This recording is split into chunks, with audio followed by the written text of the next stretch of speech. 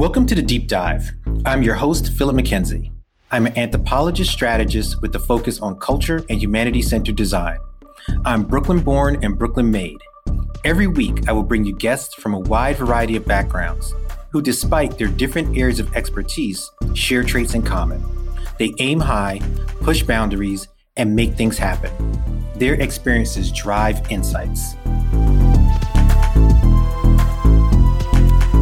On today's episode of The Deep Dive, I'm joined by Brian Merchant. Brian is the technology columnist for the Los Angeles Times and the author of the national bestseller, The One Device, The Secret History of the iPhone. He's the co-founder of Terraform, Vice's science fiction outlet, and the founder of Gizmodo's automation project examining AI and the future of work.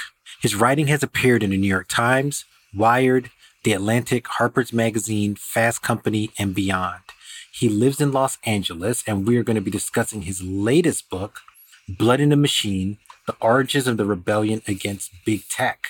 This is a concept and a book that's near and dear to my heart. Everybody who knows me knows for years, decades, I've been calling myself a self-confessed Luddite. I refuse to, I'm the last person to adapt to anything. I hate most apps. I don't have email on my phone. I try as best I can to live digitally connected, but very analog. So reading this book was very much up my alley. I learned a lot. So Brian, I want to welcome you to The Deep Dive. Yeah, thanks so much for having me. So the best place to start is at the beginning. Obviously, you've spent a lot of your professional career thinking about technology issues, spending time in Silicon Valley. What is it about this particular movement that you felt warranted this type of really deep study and incursion? Yeah.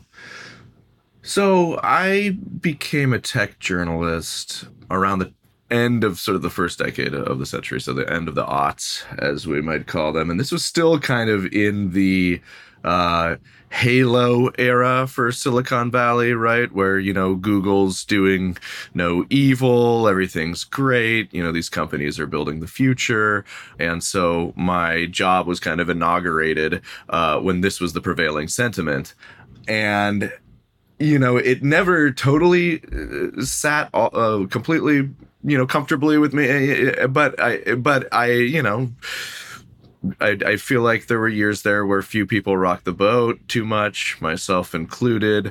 And it wasn't until the 2010s that you start to see some more concerted and critical perspectives kind of broaching the mainstream. There'd always been critics, always people doing great work trying to ring the alarm on some of this stuff. But people start asking more questions about, what's Amazon really doing here? How is it getting packages to your house so quickly, so cheaply? What's really fueling the rise of, on-demand apps where you can get an Uber to your door so quickly? What's going on the other side of this? And we start to see more of the labor stories start to come out, and sentiment doesn't shift really dramatically until the so-called techlash and Cambridge Analytica with Facebook and all that. But there is this sort of sea change going on.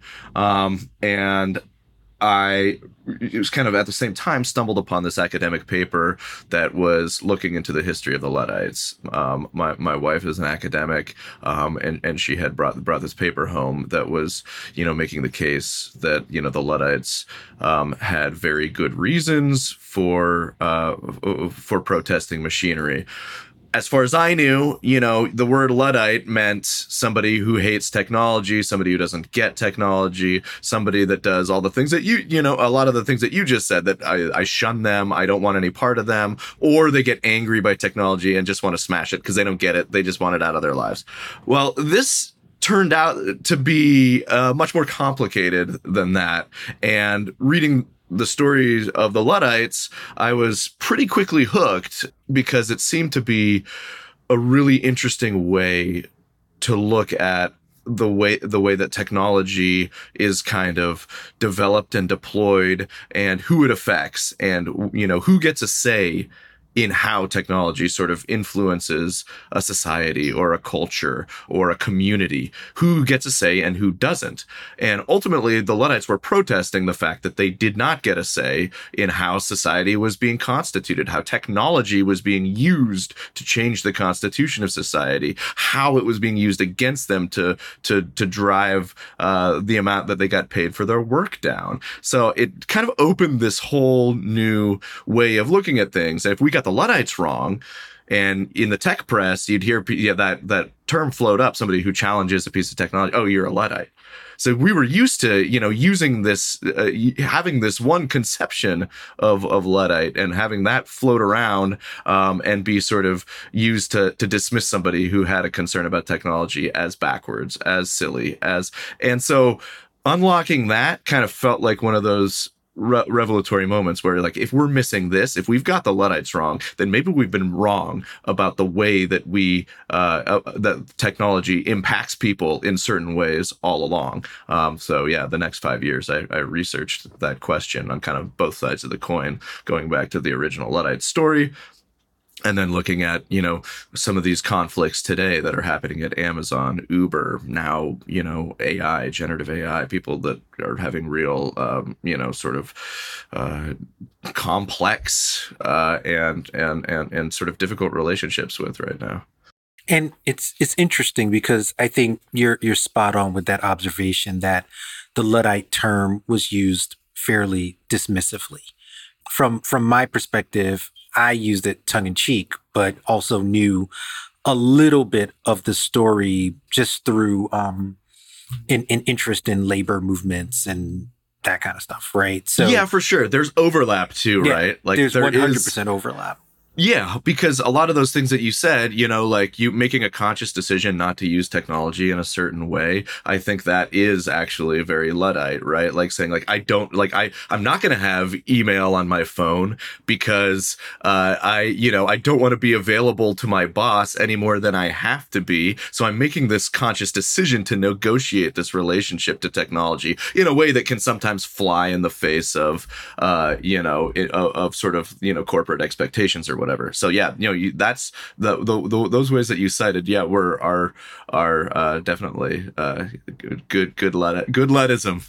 And the idea of always being on, right? Like I think what's interesting when you read through the book and you look at the Luddite movement and these labor movements at the time, they were advocating for, I think, the things that would seem very familiar to us, i.e., safe working conditions. They were advocating for fair pay, fair wages, but they were also advocating for time off, like for a quality of life that was increasingly missing as the demands of the factory took on more and more of their life. So I'd love for you to parallel that with sort of our always on culture, which is actually celebrated, right? It's part of like hustle culture that we're always available. Yeah. That's one of the things that I didn't really anticipating being such kind of a through line and such a, a resonant sort of echo today. And the big one, it worked from home is the big one, right? Like, so the Luddites were, quick background, the Luddites were mostly cloth workers, which was the biggest industrial job in England at the time. There were agriculture and farm laborers were bigger, but nobody else. England was booming in the cloth trade. And so there's hundreds of thousands of people working in cloth, whether that's with lace or wool or cotton, producing, and usually it's sort of organized by district. So you have a cotton producing town or a wool producing town, that kind of thing. But the way that production is organized at the time is it's largely sort of along the lines of what's called the domestic system, where people are working at home, maybe have a few one or two hand looms or stocking frames, and maybe they might work one and their son might work another, or they might have a journeyman, but largely it's like being done out of the home. And or either that or in a small shop, like a small, with some colleagues, and maybe Very Little House on the Prairie. Yeah, yeah, kind of, very, yeah, but it is idyllic, like in a lot of ways. And you see this in a lot of the ways that, like, later as industrialization starts happening, you see them looking back on these days and, sort of idealizing them and romanticizing them, because it was true. They might not have been prosperous, but most cloth workers had a good deal of control over their, over sort of their daily routine, over their working life, over how they chose to work and when they chose to work, especially before the Industrial Revolution. So they're working in this domestic system, the cottage industry. The term cottage industry comes from these working cottages where they're working. It's not just the fact that when the Industrial Revolution starts to get underway and entrepreneurs and factory owners and industrialists start to sort of build those factories and sort of fill them with machines. It's not just the machines that they're protesting. They're not saying, like, I hate that machine because it can do my work faster. No, the cloth workers are uncomfortable with what they see taking shape, and that's the fact that they're going to be forced to work in those factories, which are these giant buildings that are being organized for pretty much the first time to sort of maximize labor, minimize efficiency, minimize comfort, and maximize control, so that they're going to have to go work for an overseer, be told when they can, when they can take a break, when they have to work. It's their long hours. They're being paid a little bit less. So they're protesting this entire sort of paradigm shift. And those things that that you mentioned are very much bound up in this, even today. So we've all seen sort of this protest among modern workers who have gotten used to working at home and having some semblance of control over how they organize. They're like, oh, maybe I can take that call and do laundry at the same time, or what, I'm stressed out, I can just go walk around. I don't have to ask my boss if I can take 10 minutes and just kind of clear my Sneak head. away to Starbucks. Yeah, exactly. So all they seem like little things maybe, but they're real freedoms, and that it is empowering to have that level of control over your daily life. And if you can imagine being told for the first time that if you have worked at home, your father worked at home, your father's father worked at home, your father's father, so, and like back 200 years, and then it's like, that is going away. Now you have to work for a manager who's going to be breathing down your neck, telling you how you can work and when you can work and what you get paid and when you can leave, when you can use the bathroom. So this was like really offensive to them. This was also, driving a lot of this knee-jerk reaction to it wasn't a knee-jerk reaction, because they would see it go up on the corner of town, and maybe that would inspire like some sort of like a knee-jerk sort of revulsion. But it was well understood that the conditions inside these factories were bad, and that their life would be changing for the worse. So they had a very good reason to want to oppose this change. And of course, there was, on the sort of the micro and macro economic level inside these factories, production was accelerating and was having a direct impact on sort of their wages. Because if you can do mass production, then you can lower the amount that you pay or that you charge for goods. And then that, yeah. And I want to jump on the work from home point a little bit more, because if we're kind of thinking to forward momentum, right? So let's get us back to our time, right? Which is one of the things I think was so excellent about this history, that it was actually quite easy to draw these parallels between this like industrial revolution, pre-industrial revolution time and our current times, though the technologies are quite frankly different. But work from home is one of those things that has become a fraught conversation piece in slightly a different way, in that there is a lot of freedom to working from home, but yet there still persists where now there is no separation of work and home in many cases. And in the digital app-based world that we live in, many people cannot work from home. Their labor is only out in the world, and it's largely controlled by a new machine, not a industrialized machine, but an app, that exists on a phone, but is also independent of the phone. So I'm curious how you think about that reality, because what kept coming up to me as I read the book is there is no machine to break anymore, right? Like, and I'm simplifying, but I could break my iPhone, that's right.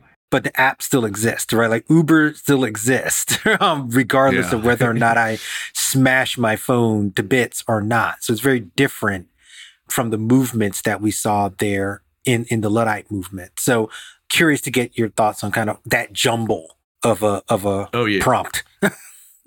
Yeah, no, it's a real it's a real consideration, and it's one that, as you said, I mentioned in the book, where if you were a cropper, somebody who smooths out cloth and had a pretty good life, and then somebody comes along with some investment capital and says, I'm going to build a factory on the hill here and fill it with machines that can more or less do your job. It might do a worse, the quality might be worse, but we can, it'll be good enough for the customers, and we can start to undercut your wages.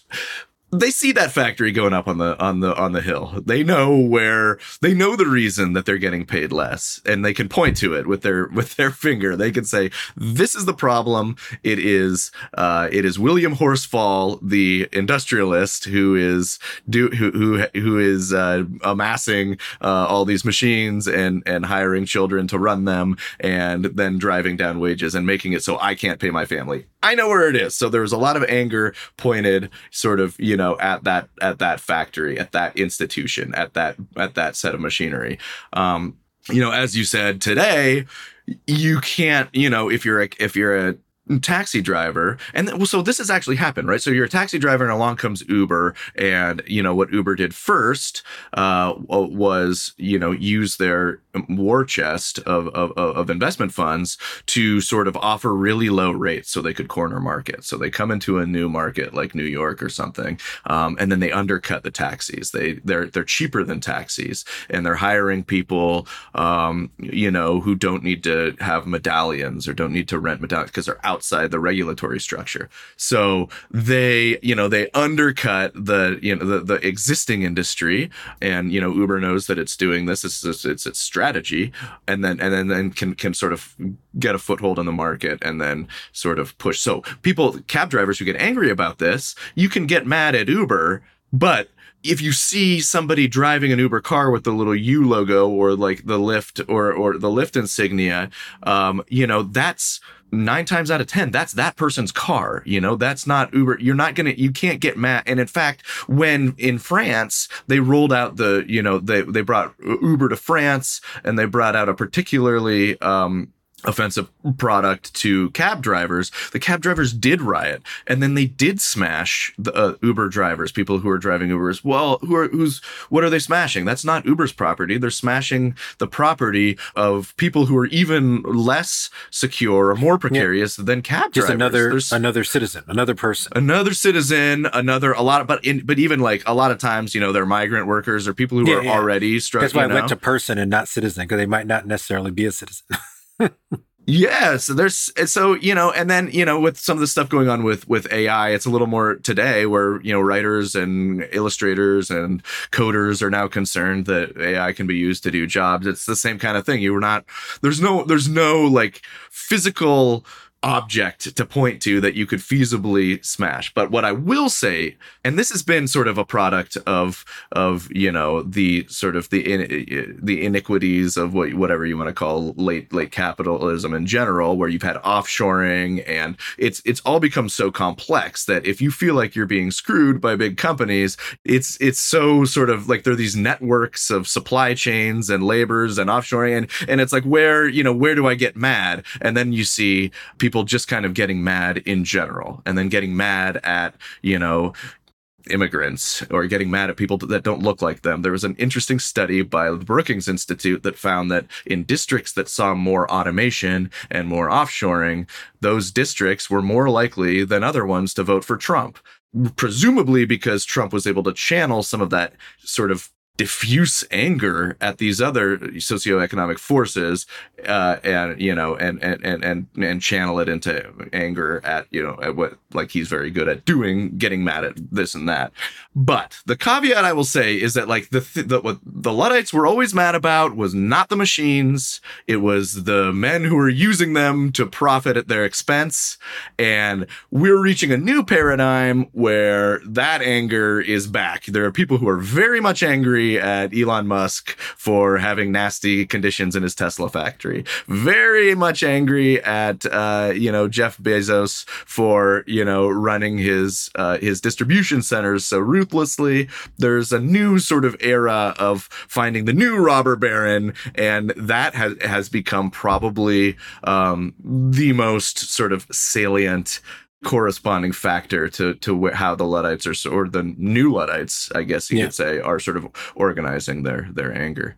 I want to talk a little bit about mythology, because that's something that's really interesting, I think, in the book, and interesting toward telling stories and creating contrast. And so in the book, you talk about Ned Ludd, right? This character who galvanizes the workers because he takes the hammer to the machine, and there's more to the story.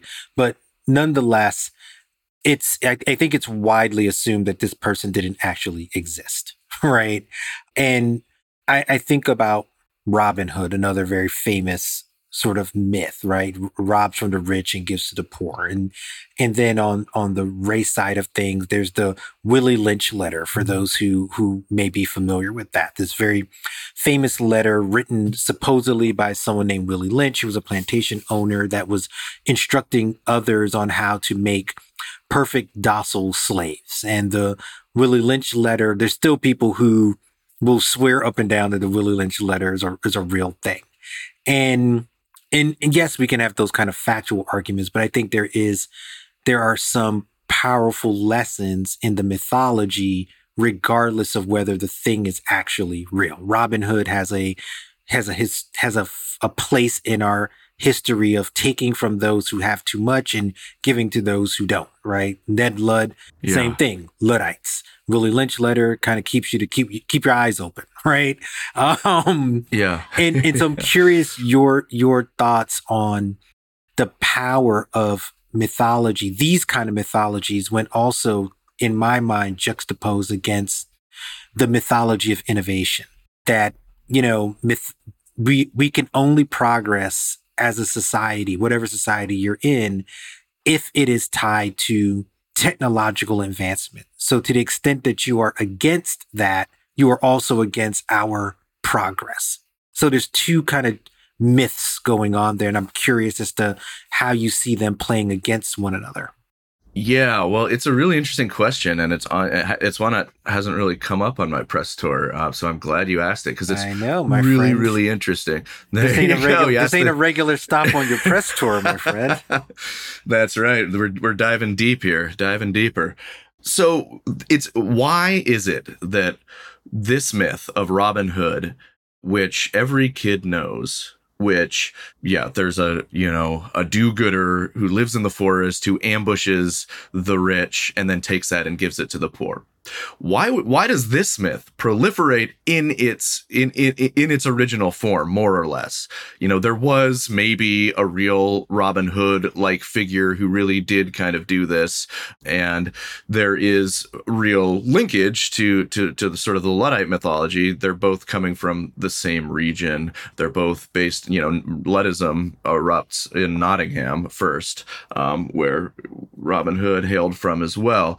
But that question. So why does this mythology live on while the Luddite mythology, which also has similar trappings, somebody taking a hammer, as you sort of mentioned, the Luddite mythology is that there was an apprentice worker named Ned Ludd who was a kid, and he was being worked by his boss, who thought he wasn't working productively enough. So the boss had him whipped, and he flies into a rage, understandably so, takes a hammer and smashes the machine that he had been forced to work on, and he flees to Sherwood Forest, just like Robin Hood. Then there's the whole, actual Luddite uprising that sort of followed. They probably made up this story at the time, but they were super popular at the time. People would come out and cheer the Luddites, the real Luddites, as they were smashing the machines, as they were sort of standing up to the factory owners. And it was, by all counts, a fully, popular movement where there were folk songs and hymns and poems, and Lord Byron is writing poems about the Luddites. So why, given all of that, why does this myth get crumpled up, distorted, and thrown into the waste bin? Why are we allowed to have this one myth where there's somebody who robs from the rich to give to the poor, but we're not allowed to have this other myth where somebody destroys the machinery of oppression? And I think, I don't have the full answer, except for the fact that, Robin Hood, the real Robin Hood, never became a movement to the extent that it was a real threat to sort of industrial power or a real threat to the elites. The Luddites really were. So the state had to win this fight, and it won it both by deploying troops to crush the Luddites when they were waging their campaign, shooting them down in the streets, passing laws that could hang people for breaking machinery. And then there was this other element, which the crown prince, the prince regent, who's the de facto king of England at the time, is writing these proclamations basically calling the Luddites deluded. And, so the counter mythology to what was going on starts there. And it's really interesting to me that we don't learn about Ned Ludd as kids. We do learn about Robin Hood, which theoretically is also sort of an anti-elite sentiment, right? Like, you're stealing from the rich. So I'm sure like a lot of elites would rather the Robin Hood myth go away too. But it's also a little more diffuse, and you can kind of have like, how do you talk if you're actually endorsing a mythology that says, well, there are cases when you are justified in smashing the machinery of the people who are controlling you, then that maybe feels a little more dangerous. And so there's a lot of reasons I think that we could spend some time trying to unpack, but it's just worth underlining. We still have the Robin Hood mythology as it was meant to be. The British state, especially, and then subsequent generations of tech titans and interested parties have kept the Luddite counterfactual alive ever since. And I think that Silicon Valley has very much glommed onto that same mythology. Like you said, there was a halo period when Silicon Valley was considered as paragons of industrial virtue. Right? They're doing things that are making our lives better. They're growing while doing good. All the branding, even a company like Uber and many others that kind of came along at the advent of the gig economy, right? That we're giving you more of your time, right? Like, yeah. You have this asset that's sitting there, a car. Most cars are parked, spend their day parked, right? They're not being utilized, but we're empowering you to go out there and drive as little as you want or as much as you want, right? Airbnb, same thing. You have a sharing economy. Yeah, in your house. Yeah. You can now turn that into an asset, that empty space, right? So I'm curious how those stories become dominant stories, even in the face of the dislocation of labor. That is always at the core of what's going on there. Yeah, well, it's so interesting to me. Like, so my two greatest shames as a tech journalist in the early days, I think, are not being critical enough of the sharing economy. I think I even did an article or two that called it that and accepted it on this, because again, this was a time when the terms were very different, when there wasn't sort of any sort of apparatus that was consistently critiquing what the tech companies were doing in any way. Then was this good or bad for business or what? So when Uber comes along with its, and Lyft when Airbnb, as you say, with this sharing economy idea, it looks good on paper. It really does. I remember writing about like product service systems, I think they were called. They were like a descendant of that principle that you were nodding to, where they, you have a bunch of stuff that's not being used and it'll be better. I mean, and it is remarkable. Like that was one of their early claims, was that, this will be good for cities. This will be good for emissions. This will be a boon to the environment. And now we know it was like almost like the exact opposite, that it inspired more people to take more trips by themselves, get more cars on the road, more congestion. So I think it's a little bit of a mix where we didn't really know how it would play out or how it would be used. So there was sort of an opportunity to sort of write this story, and that's clearly what they were doing. But that's not to say that it was like this malignant conspiracy. I think a lot of the people working for those companies thought that these were genuinely good ideas that may in fact end up taking cars off the road. The key is they didn't interrogate their claims, and then they refused to interrogate them as things turn out to play a certain way. And this is true of most of our big tech cohort these days, maybe most famously Facebook. Like, we're going to connect the world, and this is a good thing. And then when things start breaking, and when we say, like, wow, this platform sure is being used for harassment and misinformation and propaganda from dictatorships. There's never any serious sort of period where the company actually sort of it's gotten too big, it's got to make a profit, it's got board members to appease, the CEO does, it's got all these imperatives and once these ships are going, it's really hard to sort of to try to steer them in a different direction. But that's really does attest to the power of this mythology that we imbued with these companies, whether they imbued themselves with 20 years ago, because some of them are still coasting on the fumes of that goodwill, and some of it is still so powerful that it does still eclipse criticism. Apple is still beloved and has a very positive vibe, and granted, it has not made as many controversial decisions as some of its competitors, but it's not like its supply chain is without problems, or absolutely. But yeah.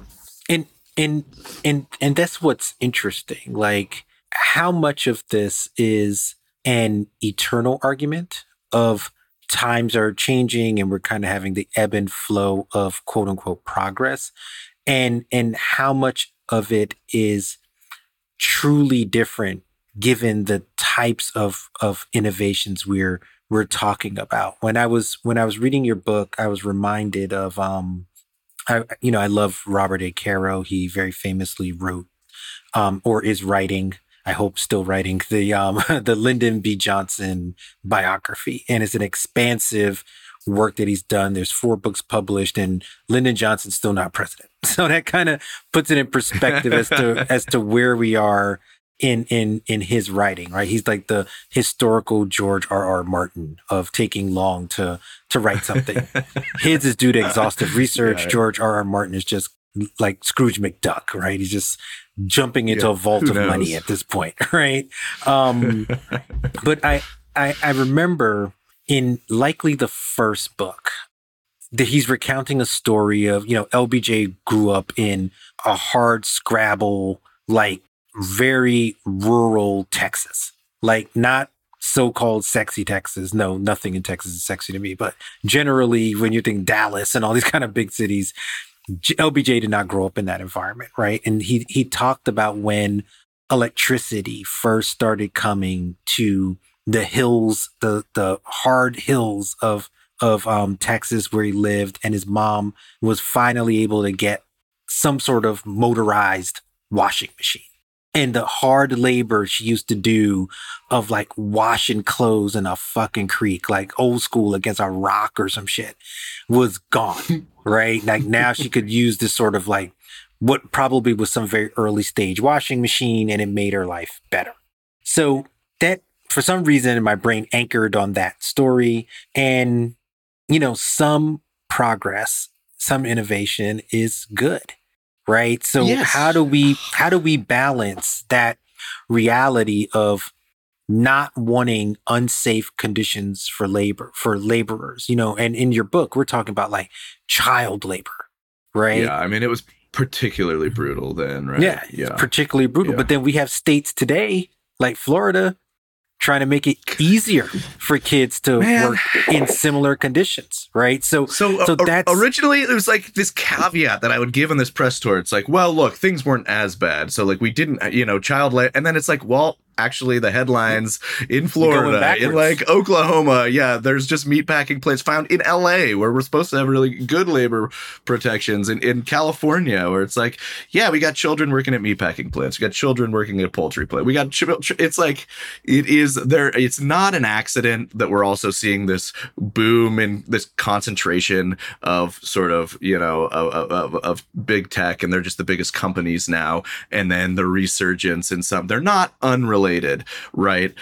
So that being said, I did want to, I kept wanting to sort of just to sort of underline this point that is really important. And that's that the Luddites were absolutely not fighting against progress. They were not, it was 100% the way that the machinery was being used, and that they couldn't afford the automating machinery. So it was being purchased by people who would then set it against their interests.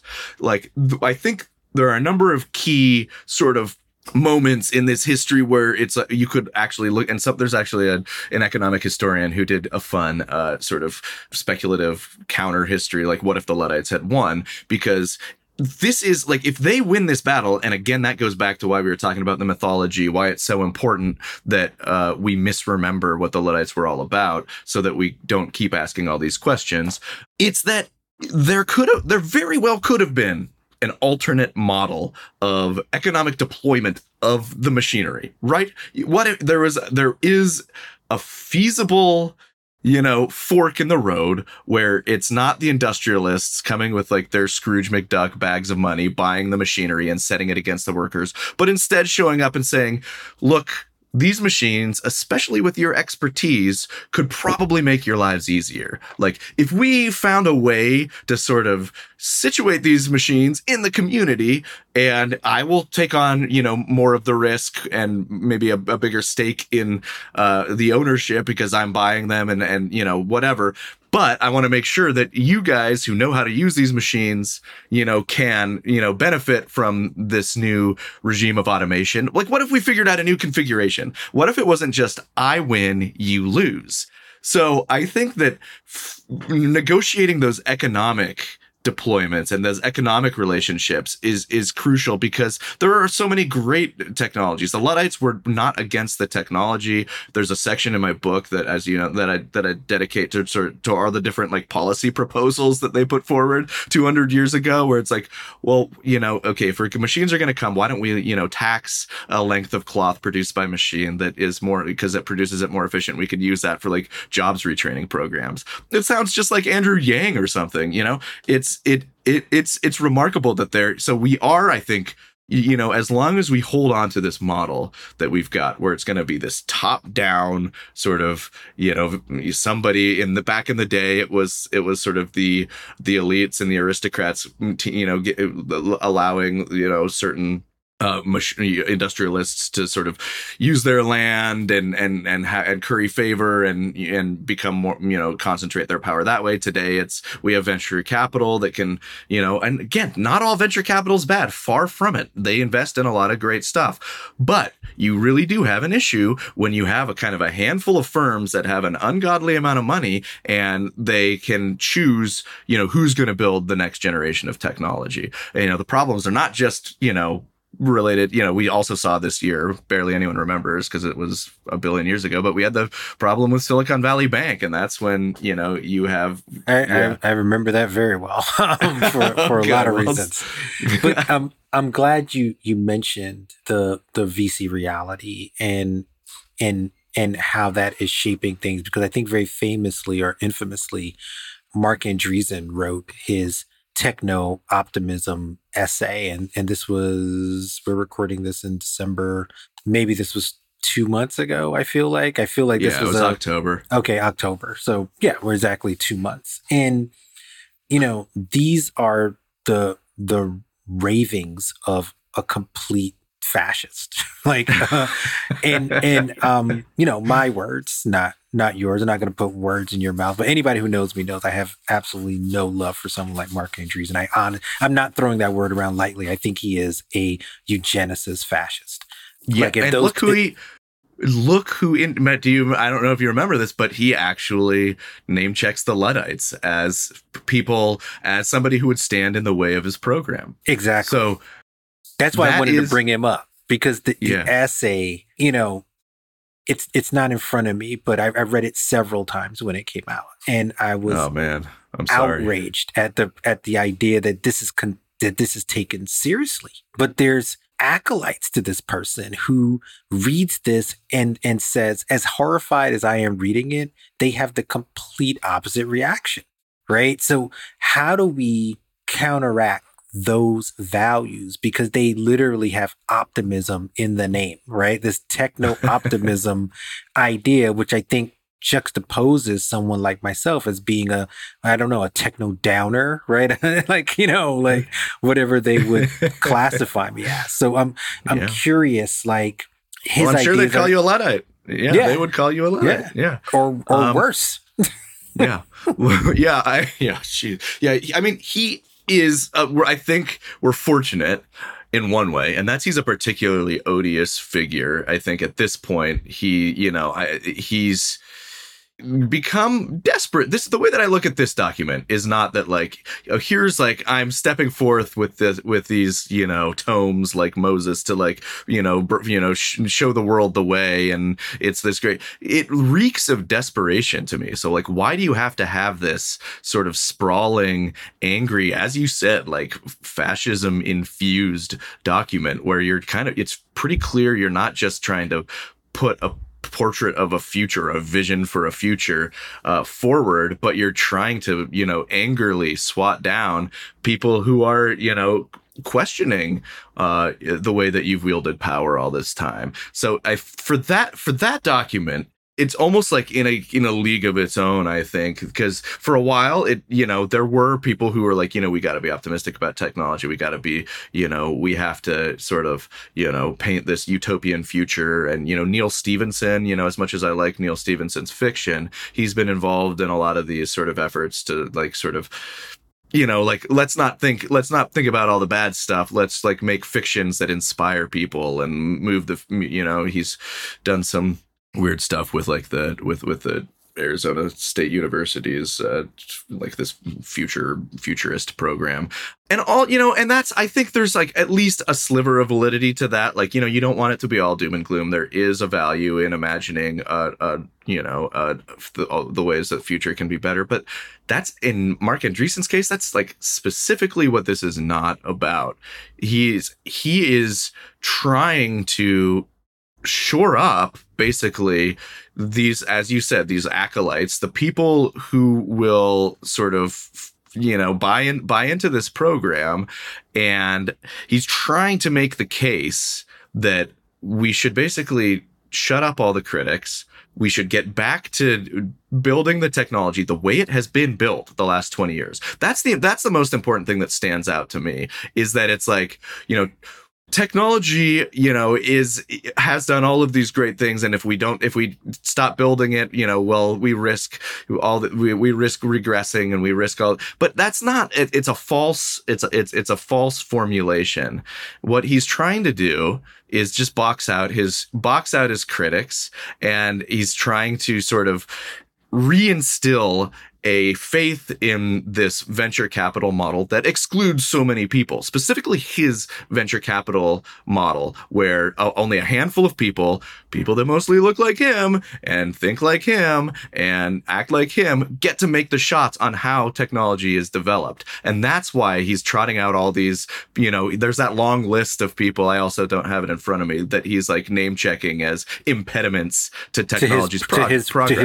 To his way forward, right? We got to look out for these program type of people, right? Because we mean well, but we are misguided, right? You're right. And there's only a certain part. You're exactly right to point out the fascist undertones in this, because there's only a certain tier of people who are enlightened enough to know how technology really works and how it should be built. That's him and his cohort. Everybody else means well, and they're criticizing that which they don't understand. So they should step out of the way, let the money flow, let us continue to sort of build products the way that we want to build them, and and stop asking questions. I think ultimately, I think that it may have rallied a few of those true believers that we were talking about, but I ultimately think that we're past that. I think it's a losing battle for him. I think there has been a huge sort of groundswell in support this year specifically, in not abolishing or sending any technology to the scrap heap, but challenging the assumptions on which AI, for example, is built, or a generative AI model. So now and that's all healthy stuff to do, right? Was it built on plagiarized works? Were artists or writers given consent when they're building this stuff? Are there biases in there? Of course, the people who stand to profit immediately off of this don't want to answer those questions. But yeah, I think anybody who has an interest in living in a society where this stuff really does benefit us all, it's not shut it down. Let's figure it out. Let's figure out a way to build this stuff.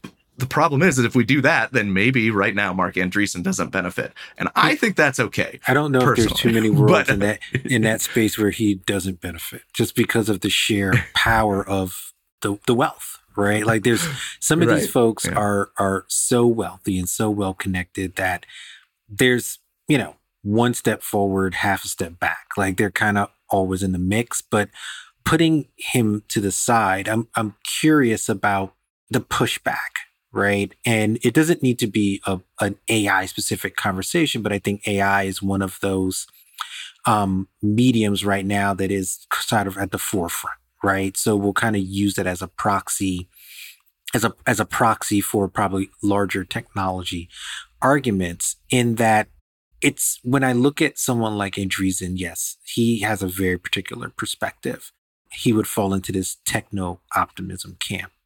But then there's also the kind of techno doomerism camp that says, the threat to the world this is an existential threat, right? We need to solve this because it's going to be like Terminator, the machines are going to take over. And on the surface, that seems like they're having a different argument, but they're actually really having the same conversation, because they're ignoring the present day threat that leaves out and marginalizes so many people against this seemingly existential threat that exists somewhere in the future that may or may not happen, right? But because they're at least highlighting a threat of, Skynet and all this kind of stuff. And I'm like, I don't need Skynet when I have an AI that generates images that are used in law enforcement, right? Against people that look like me, right? The threat is more present to many people than it is to these lunatics, right? So I'm curious about, do we have an opposition that's actually being listened to, or do we have an opposition that's actually just the same, just a different coin, a different side of the same coin, but they're really not saying anything that different? I think, first of all, I think that a lot of this apocalypticism is very much encouraged by the companies themselves, right? Sam Altman and OpenAI in particular, they just really welcome this because if they have that debate, if they have, we got to be careful. He's always, at this point, he just really drives me nuts. So he's on these press tours with that furrowed brow, and he's just we were trying to be careful. We might not get anything, but it's just, so much is at stake. We could destroy the world. And it's man, if you really believe that, then you would not be the CEO of the company that's selling it to Microsoft. It's really frustrating. But that, I feel like that did sort of dominate a lot of the debate, like you were talking about, the Skynet debate. That's good for them because it does two things. Like you said, it moves the goalposts so that we're not having conversations about how it's affecting work, how it's affecting, the biases, and, how it's being piped into police departments intelligence and and being used by the IDF, for example. So it's like no, it's a future and sort of philosophical level debate that they get to have instead of what are the actual ramifications of what they're doing today. So that's very much by design, I think. And then number two, it imbues the whole thing with this sense of power, right? Like if our technology could destroy the world, then don't you want to like buy it so you can like send more marketing emails until the apocalypse comes, so it's very much a strategic decision that I think that they've made, and that they're I think it's finally going to run out of gas. The last column I wrote for the Times kind of argues that, especially with the board shakeup, and now instead of, careful AI scholars on the board of OpenAI, there's like Larry Summers, who's just, just the pro, just kind of, wants to accelerate the economy. Larry Summers is like a bad penny that I just can't seem to get rid of. Like,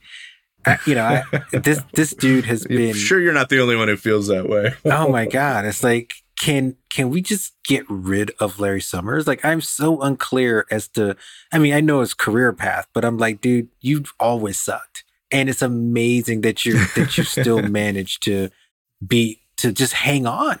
Like, I mean, I can't believe, especially.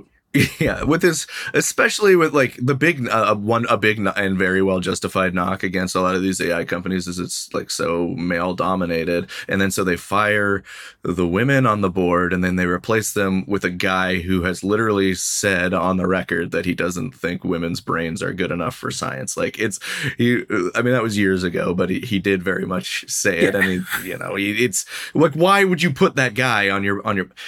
All of this is to say. It is an interesting moment, and the opposition, I think it's easy to get deflated by this stuff because, as you've pointed out a couple times already, there's just so much power and so much wealth in Silicon Valley, and pushing back against it can feel like rolling a boulder up a hill. And nobody wants to look like they're just kind of screaming all the time. No one wants to look like they're unhinged, and it can kind of feel that way sometimes to some people who are like really trying to get the eyeballs on the right stuff. But I do think that more so than at any point since I've been a tech journalist, there is thoughtful and correctly, don't mean that to sound like paternalistic or anything, but there is resistance pointed at the right places, making compelling arguments, raising red flags, winning some battles. The Hollywood writers who successfully kicked the studio's ability to use AI to automate work out of the equation in their contract that they won. That was a big one. There is like a willingness to sort of the class action lawsuits are also interesting from the Authors Guild and from illustrators. So I think like these are all like very legitimate and very encouraging signs that there's more resistance. Yeah. And I actually want to talk about that resistance, right? Because you highlighted two examples already, meaning the Hollywood writer strike, the Hollywood actors strike.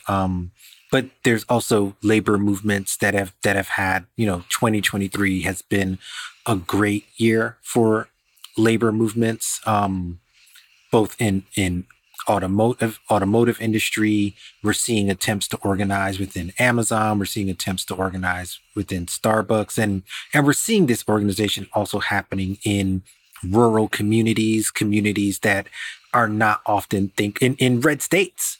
And so I'm curious about diving into a little bit more of that idea of a resistance against these notions, because like you said, I think it's much harder to direct your anger at all of these sort of labyrinths of ills. And I think it can also feel that way when you're organizing, right? So labor is all about organizing, and it can feel harder to do that. So I want to get your thoughts on kind of the present day labor and organization perspective against, big tech. For sure. I think there's actually three things to say here. One that we hit on earlier, since that halo has faded and it has been shown just how often the news that the CEOs have not had their workers' interests in mind. It's become that, it's not like there's a bunch of Steve Jobs that everybody loves. It is Elon Musk, it's Jeff Bezos, it's the CEOs of the automotive companies, and those are they're being sort of used as organizing tools because a lot of people are angry at them. And anger is a great motivator and always has been. I mean, people railed against the first robber barons and were effective in sort of mobilizing labor movements. When you have like that sort of quote unquote villain at the top. Number two, I would say that AI is uniquely useful, and you got to be careful as somebody who thinks about this stuff, because again, what we were just discussing prior is this sort of urge a lot of us have to sort of equate AI with this runaway Skynet type thing. So you don't want to encourage that misconception. However, a lot of people are really uneasy about AI in general. And I argued in one of my columns that was a big contributor to the success of the writers' strike, because that wasn't originally what it was about. It was one of their concerns. But as soon as that got zeroed into, you'd go down to the picket lines and people would have signs that are like, Alexa's will not replace me, or, AI can't, generate the next script of Succession, or what. That became the focal point, and there's a reason why, and it taps into an anxiety we have of being replaced. And you can argue that, that you don't want to encourage the perception that AI is actually going to replace anybody's job directly, one-to-one. It's not that powerful. It can't just become you. It's not going to replace your agency and who you are, but it can be used by management as an excuse to like automate part of your job, pay you less, in some cases kind of do a bad job of replace. So there is a real set of anxieties to tap into, and across the board. The recent Sports Illustrated incident is a great example. Perfect example, right? Like they just got some computer generated pictures, AI generated photos of journalists that don't exist, and then created sort of this, gobbledygook. I'm not going to say the articles were gobbledygook. I'm sure they were legible, but they were not written by people. But the perception, they were awful. Yeah, they were awful. Yeah, yeah. One of them literally was like, volleyball can be a difficult sport, especially if you do not have a volleyball. And it's like, yeah, great. That's why I turned to Sports Illustrated for that kind of commentary. But yeah, that's exactly the kind of, and in some cases, Sports Illustrated is really public facing, right? It's been under scrutiny because because it was this iconic brand, and, it's full of journalists who are very good at finding other journalists to like air their grievances with. So those kind of stories do tend to blow up. But you can bet it's happening in agencies, at companies that use copywriting and graphic design. It is happening everywhere to varying degrees right now. And it is, very much worth sort of from a labor perspective, tapping into those concerns and trying to, meet with folks and try to organize and we're seeing folks like artists or illustrators or copywriters, freelancers who work at home, who don't historically have this kind of, a relationship, are coming together in solidarity under this shared fear that AI will sort of degrade or erase a lot of their work. So it is sort of seeding a lot of productive opposition. I'm sure some people would say that, like, some folks might think that there's too much opposition. But I think if the lessons of the last 10 years are, we could have done with a lot more informed opposition before we got to Facebook conquering the world, before we got to, Amazon being sort of the number one employer in the United States besides Walmart. We want more, already more, not a good actor. Yeah, more inquiry, more democracy, more friction, to use the Silicon Valley parlance, is a good thing at this point, and we're seeing that. And there is a new, I just met with some of the leadership of the California Federation of Labor, which is like the big umbrella organization that sort of works to sort of address labor's concerns in the Capitol in California for like statewide legislation. And they say that there's been a real sea change, again, going back to sort of the way that tech used to be perceived.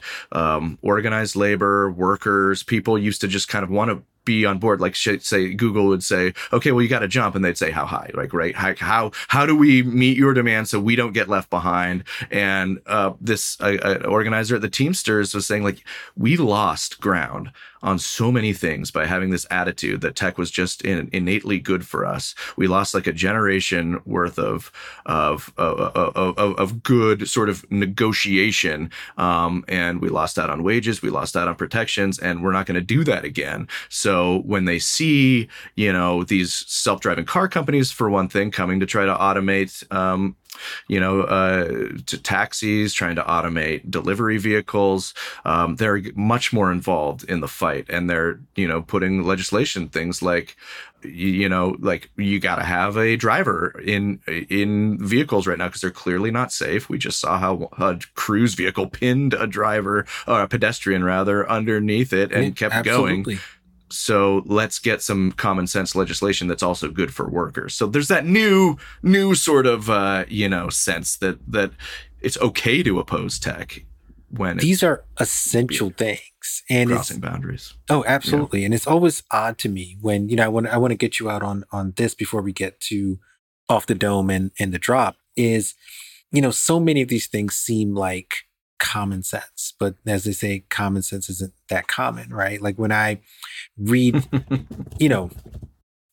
to the Future, we've had this thing about self, driving cars and all the rest of it. And even the Jetsons, right? Like when are cars going to fly, right? Like, it seems like when we talk about the future, it never really seems futuristic to me.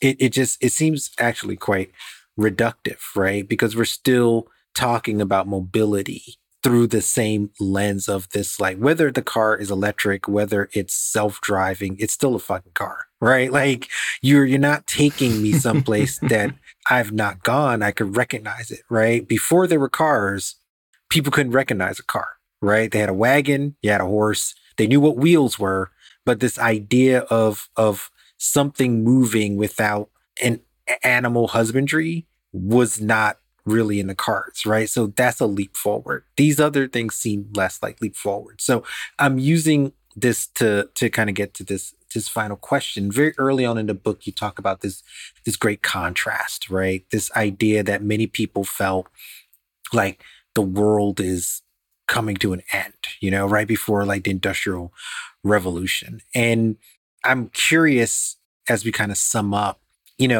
with the sort of financialization that we're seeing that is so extreme, even that Sports Illustrated story that we kind of alluded to in passing, if you trace a little bit of the corporate structure of Sports Illustrated, it's like it's fewer and fewer people because it's a brand, Sports Illustrated, that just passed to one private equity shop and sold for parts into another one. And now we're just distilling it down to clicks and how much can we sell on all these things. And we're just slicing that little piece smaller and smaller and smaller till it becomes like, well, a computer can do this, right? Simplifying. How that when I was reading this idea of the great contrast, I just kept thinking about today, right? Where workers and people are feeling just as precarious, right? The economy is doing what it's doing, but no one feels like it's doing well, right? Despite the economists give us the numbers and they're like, you just don't understand, right? And people are like, well, I understand, I don't have money, right? So I'm curious. Yeah. Are you feeling that, seeing that? Am I off base here? So I don't know if there's a really good question, but I think there's a parallel to present day. And then I'll get us into the final two segments of this show. No, I think you're completely right. I think it is somewhat cyclical. I don't think people are always having these same sort of the scale of the of the apocalyptic thinking may vary, but I think it certainly comes in tandem with these moments where you have moments of sort of scary technological change combined with great income inequality, which is two ways that like these two moments that are very much tethered together. You have this new paradigm shifting use of technology to change work happening at a time when there's just this incredible gulf of income inequality and power. And that also, especially, it looks like there's been a little bit of a corrective over the last year or two in sort of inequality here in the US. But while I was writing this book over the last 10 years, there's just been this incredible gulf that I've had historians relate directly to the first industrial revolution. So that we're nominally in something that resembles yet another industrial revolution. And I say that not because we suddenly have this technology that's going to explode and get out of control in ways that, that we don't understand the technology itself, but we have a lot of companies who are hoping to use it in that way and to start new companies and to start disrupting labor in this way. So they may feel that they're going to try to do that and that they're going to try to accelerate, these work disruptions on a scale that is not unlike the first one. So when you have these, and this has happened before, for the first sort of, boom of automation 50 or so years ago in the US, or before that in the auto plants, after the Luddites, there is 50 years of boom and busts in mechanization there too. So you often see these sort of these cultural responses that are in tandem with it. So no, I'm not surprised that we're thinking as we're thinking, today, and that it can. It echoes again and again. And I think it is really interesting, and we should all be interrogating the ways that sort of links up to the regime of technological development that we have had more or less ever since. And we've talked about that a couple of times in this conversation. But my theory would be that as long as we have this top-down model of technological development in an economic context that we have today, then you're going to see these boom and busts, and that you're going to arise at these. You're going to arrive at these moments like today, where you have inequality, environmental calamity, social issues, and then the promise of a great technological disruption that kind of is like the thunderbolt that then can sort of ignite everything. Yeah, it's fascinating stuff. I loved not just this conversation, but the book. Like, I think the book is amazing. Before we get into ending and praise of the book, we have two sections of the show. The first is Off the Dome, and Off the Dome are just a couple of rapid fire questions. It could be at least two, maybe more, but in this case, it's two. Rapid fire questions, kind of first thought that comes to your mind kind of thing. So the first Off the Dome question is, if you had to delete all of your apps off your phone except one, which one would you keep? Probably Notes or Google Docs, just so I would have somewhere to sort of write down notes as I go. Okay. That's a good one, actually. It's the most boring one, maybe, but that's like, I always find like, I often have this thought, I'm like, does anybody else use like Notes? I feel like they haven't updated Notes in like 5 years. That hasn't fundamentally changed ever, but That's probably why it works well. I have all these.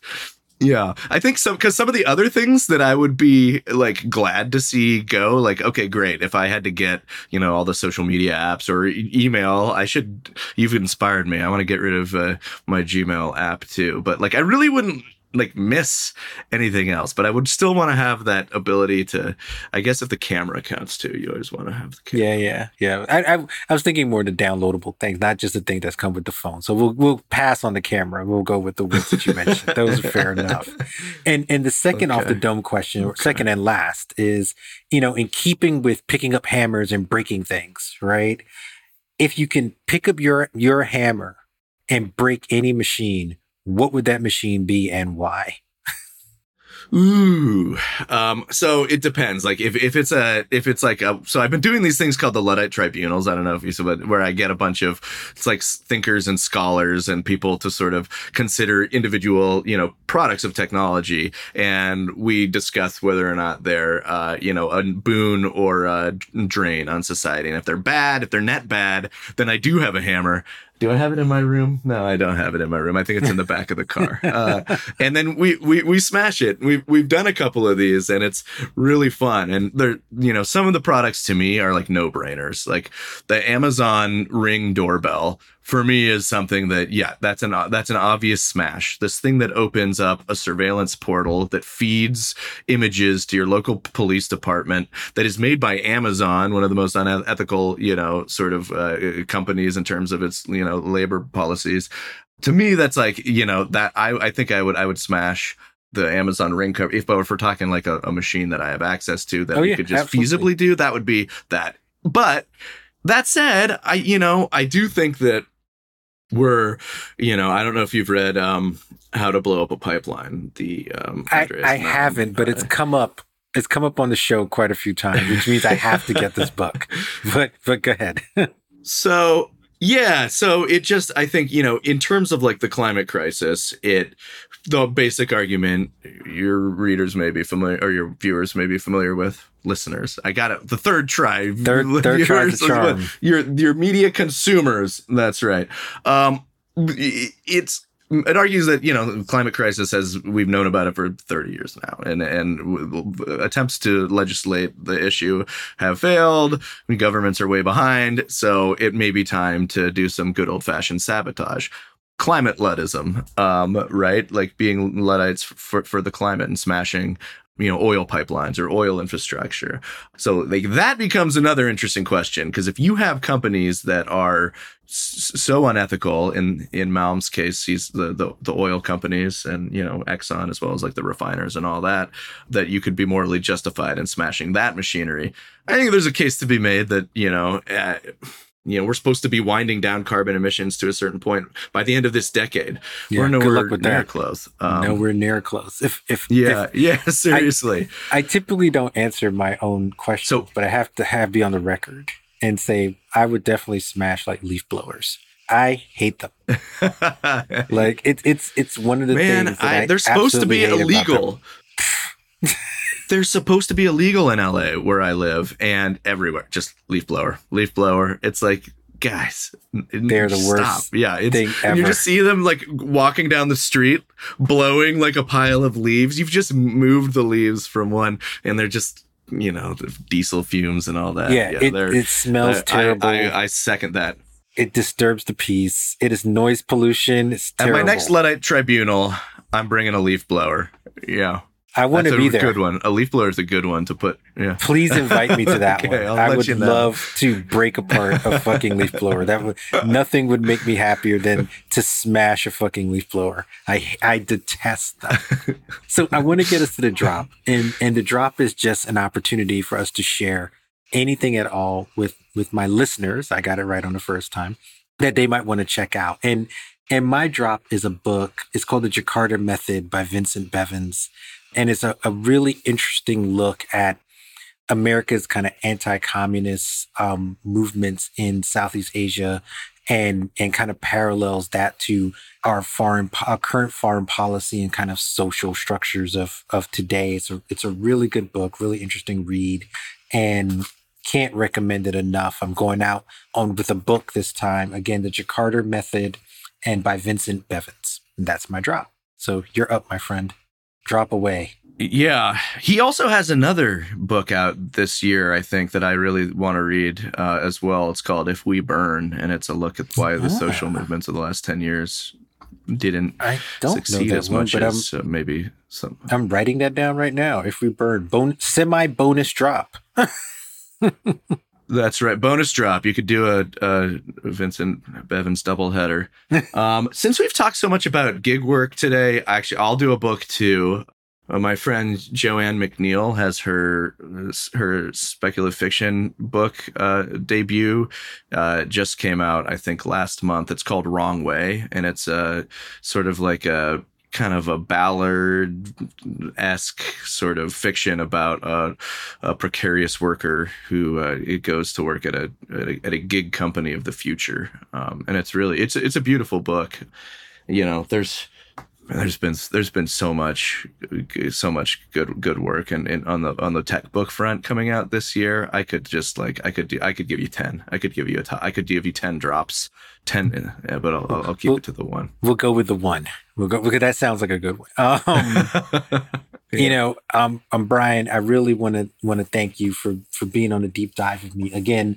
I think the book is a must read for anyone who's trying to really get their hand around the history of a very important movement that I think still resonates with us today, politically, socially, economically.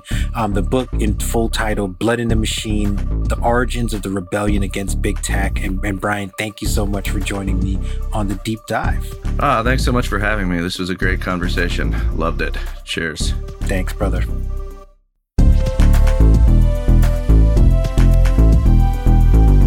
You can listen to The Deep Dive via Apple Podcasts and our website, thedeepdivepod.com. Download, subscribe, listen, and share. If you like what you're hearing and enjoy what me and the team are putting together, then leave us a review. We'd love to hear from you. You can follow me on Twitter via @FarFlungPhil. To all my listeners, wherever you are in the world, I thank you. See you on the other side.